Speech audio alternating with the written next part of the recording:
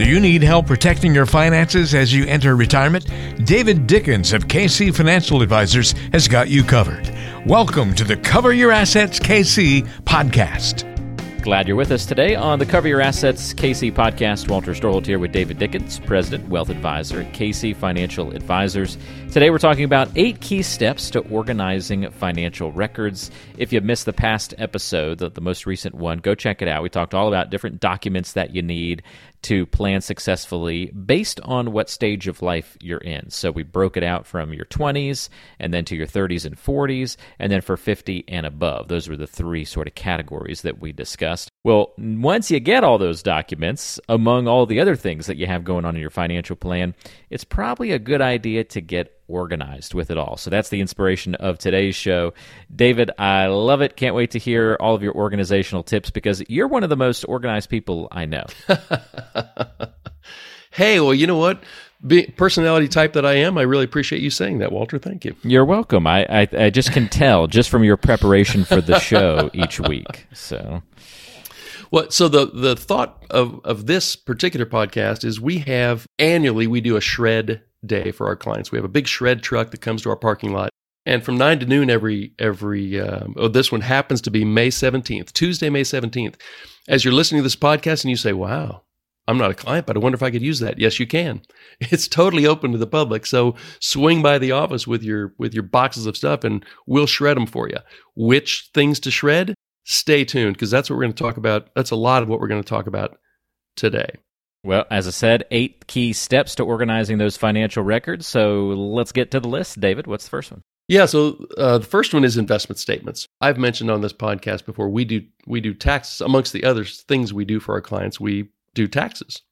And I just met with somebody 2 days ago who came in, pick up their taxes, relatively simple taxes, but they had brought in each monthly statement from their TD Ameritrade account last year and the 1099 that TD Ameritrade sent to them. And it's really common. I have a number of clients who have kept monthly statements on their brokerage accounts for a long time. And my encouragement to you there is, so obviously the 1099 comes in February or early March, and that lists all the meaningful tax-related activity that happened in your account in the prior year. One reason why we used to keep old statements is because we used to need to know the cost basis. If something was in a taxable account and you wanted to qualify for long-term capital gain, you had to know how much you paid for it. After 2011, all custodians are required to maintain that for you. So if you don't have any taxable investments that were purchased before 2011, I honestly can't think of any reason. There may be one, but I can't think of any reason why you would want to maintain monthly records from your broker-dealer, from your financial advisor, or from your custodian, Fidelity, TD Ameritrade, Schwab, any of those people. Most of those, for instance, if a client comes in and says, hey, Dave, for some weird reason, I need my statement from TD Ameritrade from October of 2018. Well, we just go online and download it for them and get it.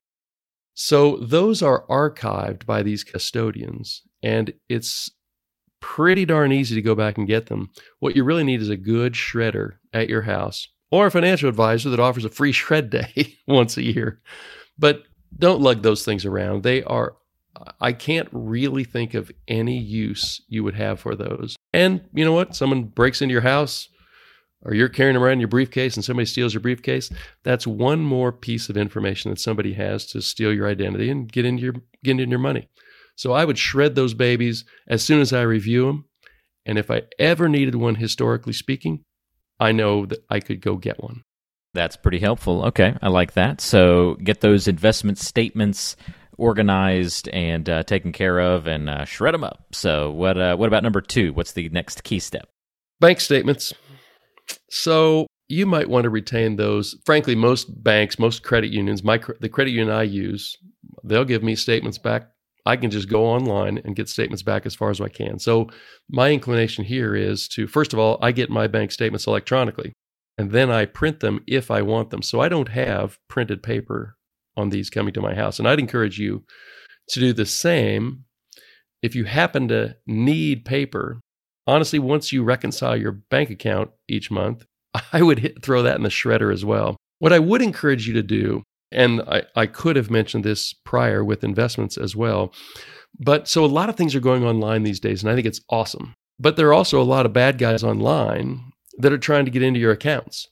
So one thing that most financial institutions and most financial custodians of your stocks, bonds, and et cetera are going to do is offer you something called two-factor authentication. And if you haven't put that in place, I'd strongly encourage you to do so.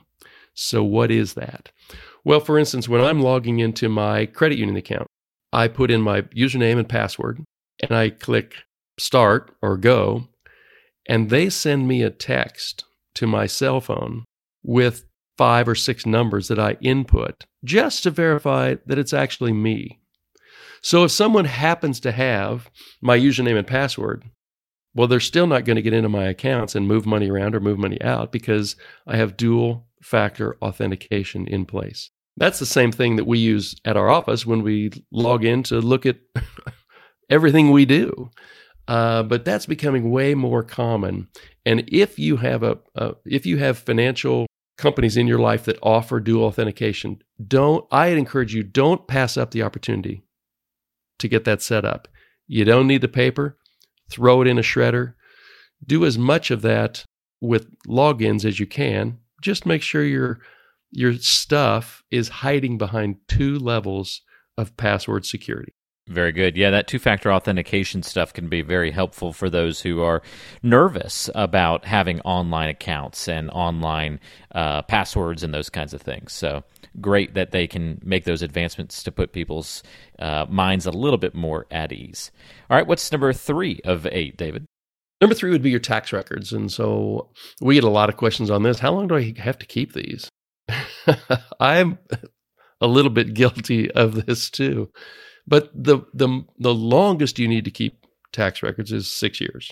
But that's only if frankly, I take that back. You need to keep them forever if you didn't file a return or if you failed a fraudulent return. If you filed a fraudulent return. Well, if you did those, you're probably not listening to this podcast. So for our audience, really, you could probably do with just 3 years of tax records, unless you've had something like maybe you've claimed a deduction for bad debts, or maybe you had a loss on some securities that became worthless. Then you'd want to keep those records for 6 years. But in the vast majority of circumstances, if you just keep your last 3 years of tax returns, you're going to be good. And the rest of them can go in the shredder. That's easy enough and good to remember. Yeah, the less tax records I have to keep on hand, the better, as those things take up a lot of space. Oh my gosh, it's amazing, and especially all the collateral, the stuff you had to put together. It's not just your 1040, yeah, and the other forms. It's all the stuff you had to gather up to create the tax forms. Yes, very, very big point there. All right, what about the 4th key step? So related to that is, what about documents related to my current tax return, my current year's tax return? So this is vivid in my mind because yesterday I met with a gentleman who came in with a shoebox full of documents. 90% he didn't need for us to prepare his taxes. And the reason is, a couple of years ago, Congress raised the limit of the amount that you get on a standard deduction. Very few people, higher net worth, bigger mortgage you have, bigger piece of real estate you have, which has higher taxes, those are people that are still going to itemize. But the vast majority of Americans no longer itemize because the standard deduction has gotten to be so big. If the things you used to itemize, and if you're married, filing jointly, if they don't amount to, the number goes up each year, but this year, if you're over 65, maybe it's $27,800. If your medical, your dental, your taxes, your contributions, if those things don't add up to more than 27 grand, you don't need to keep receipts for anything. The IRS just gives you $27,800 of deductions just for showing up with a pulse. So most people, especially most retired people, unless they run into a health problem, there is no way that they're going to have $27,500 of deductible items. If they're a really good giver, hopefully they're using a qualified charitable distribution, and they don't need to itemize that either. So lots of different ways to get around maintaining all of these documents that prior to a couple of years ago you did need for itemization. You no longer need it because the standard deduction is so big. So if you keep those things, don't bring them into your tax preparer because they're not going to use them. That's great to know, David. All right, we're halfway through, 4 down, and how about number 5? Well, number 5 is what I'm going to call difficult to replace documents, like, for instance, birth certificates. Maybe you might have your original Social Security cards, marriage records, deeds to property, car titles. Maybe you were discharged from the military, those kind of things. Those, you have a choice. You need to retain those basically forever, maybe in a safe deposit box at a bank or a credit union. I gave up on the safe deposit box thing a number of years ago, and I just use a fireproof box in my home for those for those documents that are important to me. But if someone breaks in and steals them, I mean, honestly, other than my Social Security card, it's not going to be of particular help to them. So a fireproof box at your home, or maybe a safe you have at your home, is perfectly great. If you feel better about a safe deposit box at a bank or a credit union, go do that. The one thing I would say about a safe deposit box is if you have those important documents, including maybe your estate planning documents, and you have them in a safe deposit box and you die, well, somebody has to have the key and be a joint owner of that. Maybe that's your spouse. But if you're the second spouse to die and your heirs need to get to those documents, they're going to have a court order to get into that safe deposit box. So just be super careful as to how you set up your safe deposit box ownership and who has keys, if that's the way you're going to protect those difficult to replace documents. Helpful to know that, David, because I can just see that being, a hassle to lose those things, but also not necessarily the end of the world. So kind of use your own level of comfort to how difficult you want to make it to access those things, right? Yeah, and how difficult you want it to be on your heirs. A lot of times, like we spent in our last podcast about beneficiary designations, well, you don't really have to do anything, but it makes it super difficult on your heirs when they have to clean up all the financial disarray that you had in your life, in addition to grieving your loss. So, the more organized you can be, then it's way easier on the people that you leave behind when you go to the next place. And it's just, there are a lot of loose ends I've seen being cleared up and that I've helped to clear up, that honestly it was needless to have to do that. It's just kind of the way it happened. Very good. All right, 5 down, and let's get to another. What's our 6th key step? Well, this is kind of related to the difficult to replace documents, but wills, powers of attorney, other estate planning documents, if you use an attorney, then they're going to have copies of that. If you have a financial advisor, they might have copies of that. If you keep them in your safe deposit box and you didn't set up a secondary owner, the people that need those documents may have difficulty getting in. You might keep them in a fireproof box at your house. You would just want your heirs, your powers of attorney, those people to know where those documents can be found. Maybe, if you have a really good family relationship, maybe you give copies of those documents to your key heirs, definitely to the executor of your estate, probably to the person you've named as your power of attorney, healthcare or financial. So those are documents that you want to be easily found once you're gone. And maybe you put copies in the hands of the people that are going to be responsible for executing on them. All right, easy enough for those. Glad those were tied together a little bit, number 5 and number 6. 2 to go. What about number 7? So home improvement related documents, frankly, maybe you don't know this, but you get an exemption on a capital gain that you have in your home. It's like $500,000 for married filing joint people. And whatever you paid for the house, plus whatever you spent to improve or upgrade it, that's the cost basis on your home. And so what you just as soon have happen is when you sell the house, you don't owe any taxes on that sale. So you would want to hold on to those types of documents and the documents that were originally included when you bought the house. You'd want to keep those at least as long as you own that house, and better safe than sorry, shred them a year after you sell that property.